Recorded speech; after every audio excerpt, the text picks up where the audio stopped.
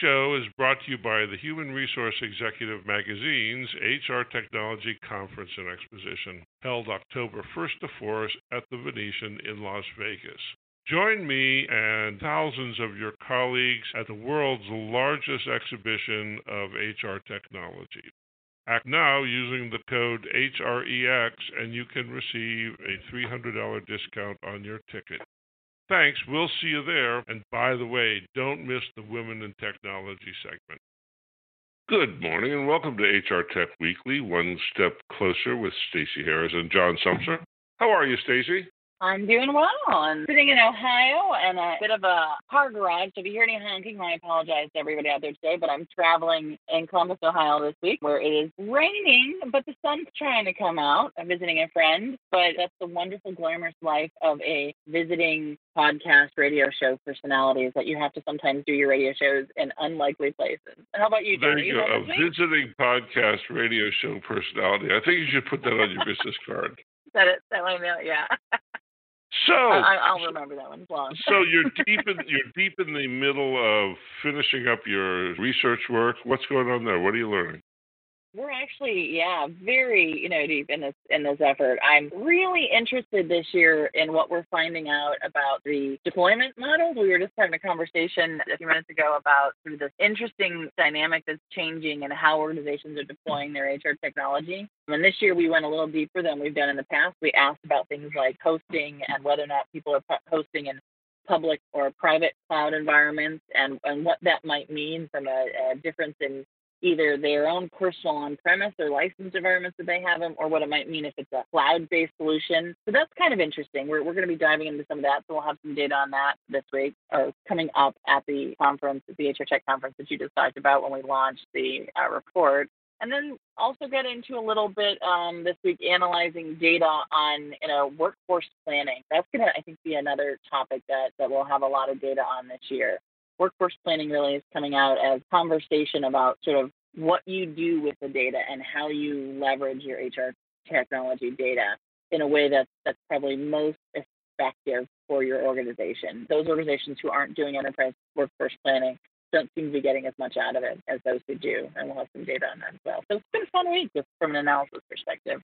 How about you? Well, you're deep in the writing, and you're getting into any topics that you think everyone should sort of be watching for? Well, let me throw you back to workforce planning for a second. What I'm concluding from the work that I'm doing that it's not possible to have an HR strategy without a dynamic, a detailed workforce plan, because without that, you don't know where you're going. And so I'm pretty excited to see what you're learning there. I would imagine that people are starting to figure that out, but it's an HR tech kind of thing. It doesn't really bubble up in the SHRM view of the world. And so I'm going to be fascinated by what you discover there. Yeah, no, I'm not surprised that in your work that you're finding that the strategy and the plan are so tightly tied. I think a lot of people have an HR strategy that's just like, we're going to transform the organization, make it more digital, right? You hear that all over the place. But that's an idea about how you want your technology to work, how efficient maybe you want to be. But that is, the workforce plan is the part that ties you to the business. It's what they need to run the business, right? And that's, I think, what gets you more respect, gives you better outcomes. It's more than just thinking about how we're going to maybe change over our technology. And it's a much bigger conversation, right? And you're right, you don't hear it talked a lot about, I think, at conferences that don't talk about data. And, when you need data, you have to have the technology to get data. I think that's why it's all tied together for us and the kind of research that we do. That's right. So for my stuff, I just finished the ethics section of the report, which is about the big front page ethics question is bias. And so there's some pretty interesting stuff about bias in the report. But what I'm starting to believe is that the next generation of management is going to have almost full-time attention on the ethics question. And the reason for that is we're not going to see scary monster AI running wild, stealing people's jobs and taking over the world. But we are going to have a whole lot more mathiness in in our work. We're going to be employing lots of little bits of worker who look like a machine, and those things, they don't have consciences, they don't have compassion, they don't have empathy, they don't have intuition. And that means that unless they're carefully monitored, they'll skew towards solutions that may not be the most sound solution for sustainable relations with a human workforce. And so it seems to me that the questions of ethics will become common as a way of navigating where we're taking the company over time. And that gets into privacy and transparency and understanding what's good for the company versus what's good for the workforce and what's good for the machines. It's a complicated set of questions that I think is going to take up a lot of time for management over the next couple of generations. Yeah, I think what you're saying is going to be a little less Terminator, but maybe a little bit more iRobot, maybe, right? Yeah, the machines might start to tell us what they think is better for us, right? But it's going to be very subtle in how they do it, right? Well, so there are these great questions out there. What we're doing right now is largely we're automating the way that we've been doing things. So imagine that I hope this isn't a ridiculous example for the audience, but imagine this is Lucy and Ethel on the chocolate wrapping assembly line, right? And what most of the tools that are being brought to market do is try to automate that process precisely. And the truth is that chocolate's made better other ways. and so that particular way of making chocolate is stupid. And there are more interesting ways that you can make chocolate, but machines don't know how to figure that out. And so the first thing to say, if we lost Lucy and Ethel and that great comedy bit, that would be a really sad thing too. So just keep that in mind as you're deciding how you want to make your chocolate. But I'm sorry, go ahead. Yeah, well, and so I don't think it's as ominous as either of those scenarios. It's more like if you're not attentive, you can lose control of the car. It's sort of like, you know, in a lot of the early talk about automated cars, there was a lot of emphasis on keeping your hands on the wheel because you couldn't predict what the car would or wouldn't be able to do. And there's that element to what's happening with automation right now is you need to keep your hands on the wheel.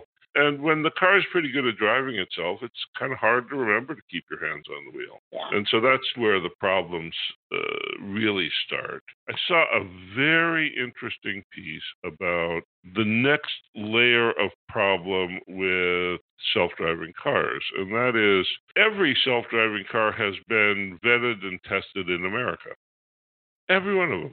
And so if you take these things and you try to put them in traffic in Egypt or India or Beijing or Tokyo, the rules of the road are very, very different.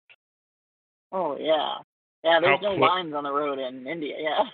Yeah, how close you can drive to the car next to you or in front of you, and what's a safe distance to get in and out of a gap in the traffic, and when you can use your horn, and all these things are all very, very different. Same car, same wheel, same engine, but the actual social engagement that constitutes driving is different. And if you think about that model on a big national scale for cars, it's exactly true about the little scale of companies. So when you see a firm that says it can give you predictive information because it's got a large body of customers, it's just like putting an autopilot American car on a road in India. It's not going to work. I think that's the thing that basically, we tell people all the time that what you need to understand nowadays, what benchmarking you need to be part of, because you can't afford not to be part of these data sets, right?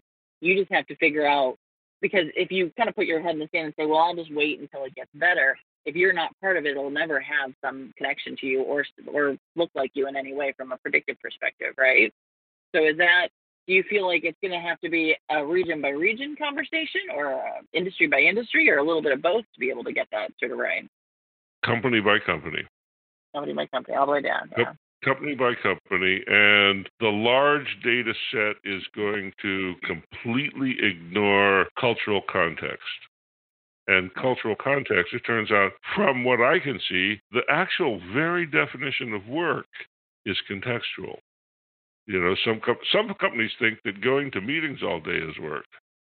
They really do, and they make a lot of money out of it. They tend to be companies that have billable hours, but they take going to meetings very, very seriously, and that's where the work gets done. And some companies think that going to meetings is a complete waste of time and inhibits work, and so they don't allow very many meetings. And both places do work, but a software engineer in a place that's meeting intensive and a software engineer in a place that's not meeting intensive are two very different jobs. And so what you need to know to understand if the data about software engineers applies in your companies is there's more than one, but the scale of meetings to no meetings, that matters. That matters. And if you get somebody, Yeah. Do you think some of this can be resolved with, we've had this conversation before about how people are selecting HR technology these days, and a lot more conversation is about culture. Can some of this be resolved by finding a software that tailors to a certain type of culture? So maybe it's not exactly like yours, but at least the cultures align a little bit better than if they hadn't, and making sure that that's the kind of company that you work with? I think cultural alignment is a piece of the question, and it's a very different. My guess is that the software that's good at diagnosing and implementing stuff culture to culture is a decade away, because culture is a sophisticated and complex problem set. It's not. How long does the greeting hug last in your company? Right? And that varies. There are places I go where they don't touch each other. And there are places I go where the introductory hug takes 30 seconds. Yeah. Almost 2 minutes. That's a broad variation in social behavior. Right? Yeah. In some companies, you're allowed to tell the truth on engagement surveys. And in many companies, you're not. And it isn't written down anywhere, which makes it hard for a machine to figure out what's going on, because there's not necessarily data that shows it easily. You have to know what you're looking for to begin to see it in the data. If this is the challenge that these companies are facing in the future, will you have some guidance in your report that talks a little bit about what kind of decisions they should be making now in preparation for this world that we're heading into? Because Absolutely. if you don't have a culture-based organization yet, or culture or enough of assessment in some level from a vendor to sort of really get to the cultural conversation, you have to be able to make some level of decision today, right? So you're saying yes, you'll have some of that, right? Yeah, I think the biggest thing, there are multiple things, but the biggest thing is understanding the ethics of your company and what ethics really means. I hate the word because it sounds onerous and full of rules. Ethics really means deeply considering the consequences of your decisions, right? So an ethical organization, an ethical 21st century organization will be slower to decide because it's trying to suss out what all of the implications of the decisions are. And we've had, 100 years of go fast, go fast, go fast, go fast, go fast. But now that we're managing workforces that are part human, part machine, it's going to be very, very important to get a good handle on what this might mean. And if you think about the stuff that's popping into the news all over the place these days, there's an awful lot of, if only they'd thought bigger before they decided. This is the Boeing 737 problem. Yep. Right? There wasn't enough ethical decision-making baked in, and it can be done without it being a lot of people in black suits with frowns. It can be done with joy and delight, but you have to get into the groove of doing it.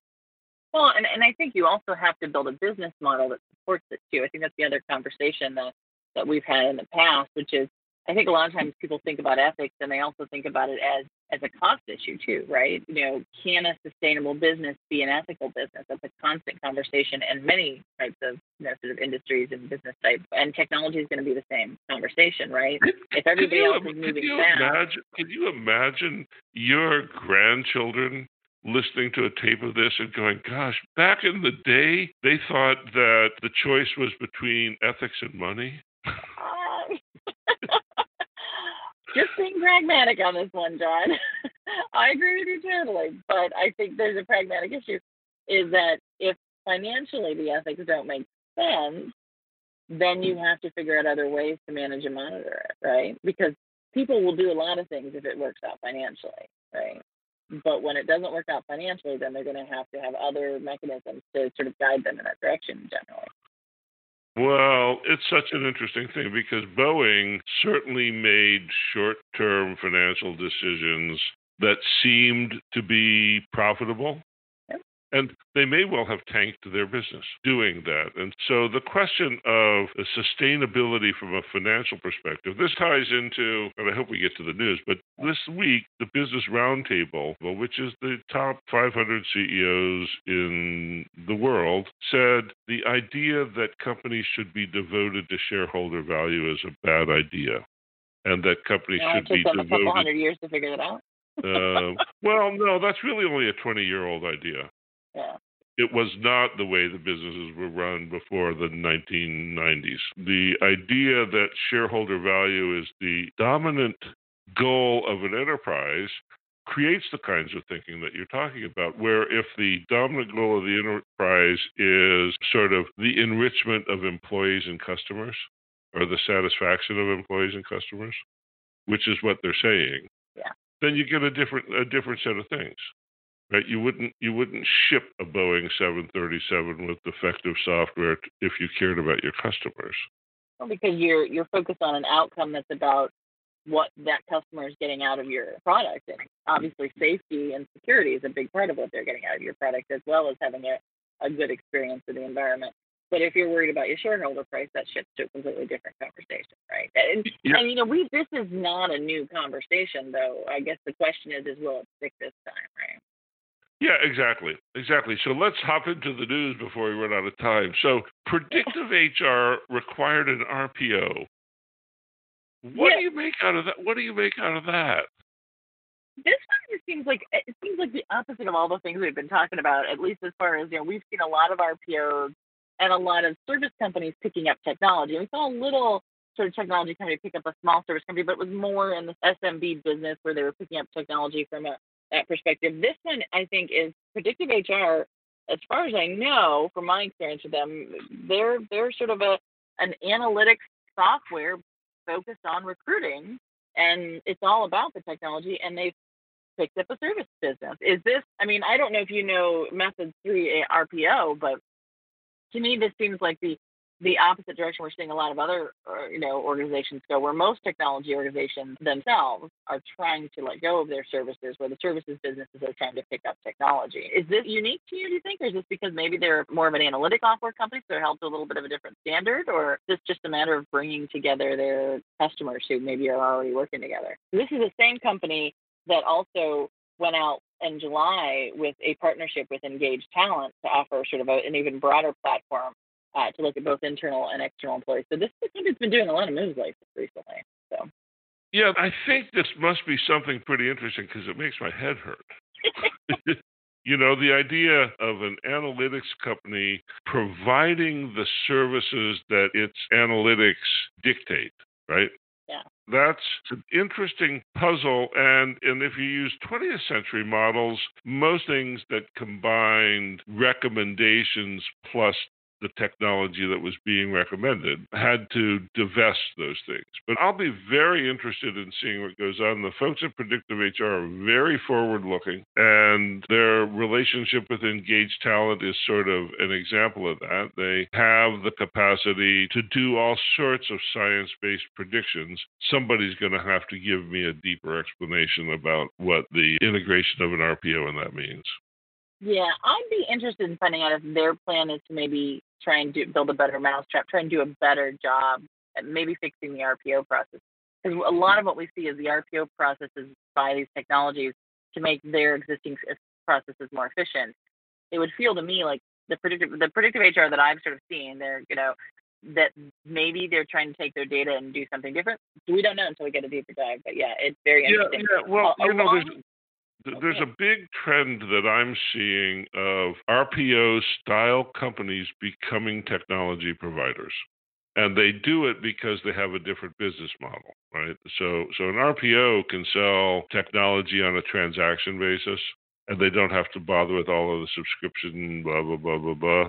And so they have different price points, and the RPO companies are all trying to automate sourcing. So this could be a kind of a different way of doing that.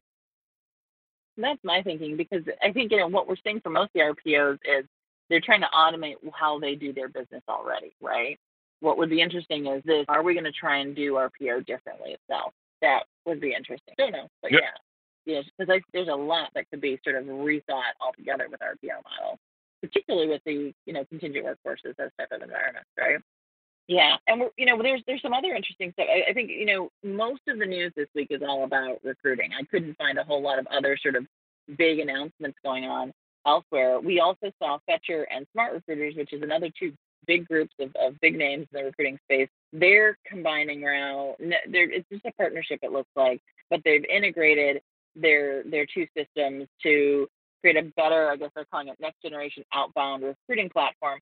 Sounds a little bit like this is going to be a mixture of sort of doing high volume, and now they can do more tailored recruiting based off of the conversation they're having here. But again, it's this idea that the recruiting tools need to be combined in some way, that if they aren't good enough in and of themselves, that we're seeing more of this conversation, right? That they have to have connections to each other. Yep, there's a lot of flailing around going on out there. Yeah. I like this Harvard Business Review article about predictive recruiting.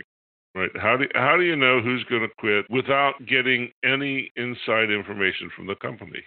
It's such a good idea. It's such a good idea. I think they're talking about engaged talent here, but the idea that you can accurately predict who's going to leave a company so that you have a better chance of having a coherent conversation with them about taking a new job. That's what the Harvard Business Review piece is about. And it looks like there's actual science and validation here.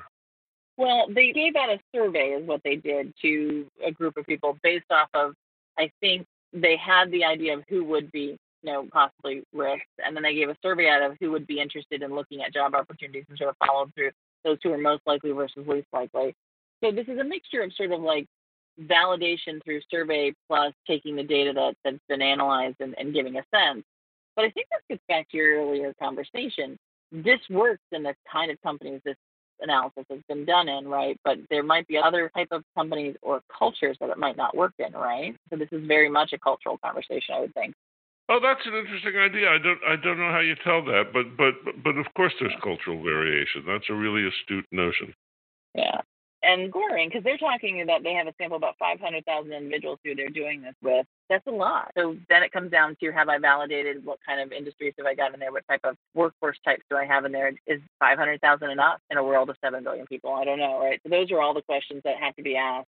But yeah, it would be interesting to see the data and the science behind this, without a doubt, because they're definitely doing a lot more than I'm seeing in other organizations. Yeah. That's right. Okay, and is this the last one? Let's see. Where do you want to go next? We got room for one more. Well, I think there's some interesting stuff going on in the VR. We want to switch gears a little bit away from what's going on in the recruiting space. I don't know if you're watching what's happening and learning a lot right now, but the learning space is heating up with virtual reality. Lots of virtual reality going into preparing organizations. There was a big story this week about Walmart partnering with one of the VR headset groups, and they're going to be doing, unfortunately, shooter preparation, right, for all of their Walmart employees through a virtual reality environment, and they're thinking that could save thousands of lives in situations like we had in El Paso. This one in particular is a VR application that is developed with a employee that you're letting go. So it's a practice firing process, and the employee's personality, demeanor, what they say, how they say, changes based off of how you interact with them and the things you say. So it's not just a pick and select; it's an actual talking virtual reality environment. And this, to me, is starting to really, it goes back to they're using AI in this to make some training examples and some really interesting sort of assessments about how people might react to certain situations. And this is next generation training. I'm not exactly sure, though, at this point, if we're comfortable with the fact that this artificial intelligence can do as well, sort of predicting how people would react to certain things as we think it can. But this is where it's heading right now. Well, yeah, and so I've spent a fair amount of time talking with Kyle Jackson, who runs Tailspin, which is the company that produces this product. And what I'd say is a couple things. One is you don't have to have a perfect rendering. That's what's interesting. If you get close, what matters in this simulation isn't necessarily what the simulation does, but how you respond. And so there's a fairly narrow range of responses to the situation, and this provokes them. And so it's because in difficult conversations like firing somebody, the question is, how do you do it effectively and gracefully and with compassion? And that has to do with the training is how you manage your emotions and your responses in that circumstance. Yeah. Right. And so that may not require a complete high fidelity, full range set of responses. It may be that there are only 10 or 15 points that matter in that. I don't know, but that's the kind of thing we'll get to look at, isn't it? Exactly. I guess to me, this is the first step towards. And so, I've seen a lot of this stuff coming out. This is not the only one. There's multiple stories in the last 6 months about sort of virtual reality training.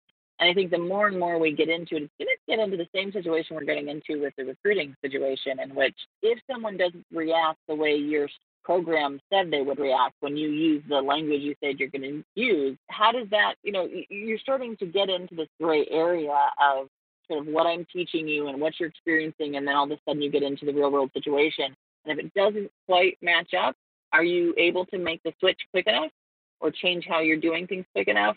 Is the system training you to something that's not quite right? We don't know, until it goes through all those processes, right? So it's better than nothing, obviously, right now. But it's an interesting, I think, thing to be watching and calibrating. Are we doing the right thing with this virtual reality? Because it puts you in a much more realistic and heightened environment than if you're just answering on a piece of paper or something like that, or a chat. Yeah, I think part of what you're getting at is what happens with all of this stuff. Once you start really studying an arena in a way that allows you to introduce intelligence into it, you start to have questions that you didn't know you had before. So, the question that I have when you say it doesn't cover all of the circumstances ends up being, well, how would you know what all the circumstances are? And the really interesting thing is if you start training with tools that actually learn, you can start to discover what all of the circumstances are. In the past, all you had was somebody's theory of what they were.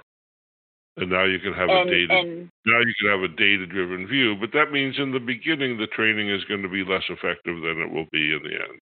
Yeah. And I think my question is coming down to, while we're getting through that training period, is there a point at which being in such a hyper-realistic environment and maybe learning not the perfect way of doing this, does it have more of a negative impact than being in a different type of environment? And I don't know the answer to that, but the more we put people in situations which are emotionally charged in one way or another, the more you might end up with things happening that you don't expect, right? Both for the people who are being trained and for when they get out into the real world. So it's what happens anytime we go through a transition like this, and you need to develop more training and more experience in it, right? Yeah, yep. A lot of interesting stuff going on. Okay, so another great show under the belt. Thanks for making the time in your busy trip to Ohio, and thanks everybody for tuning in. You've been listening to HRTech Weekly, One Step Closer with Stacey Harris and John Sumser, and we will see you back here next week. Bye-bye now. Thanks, everyone. Bye.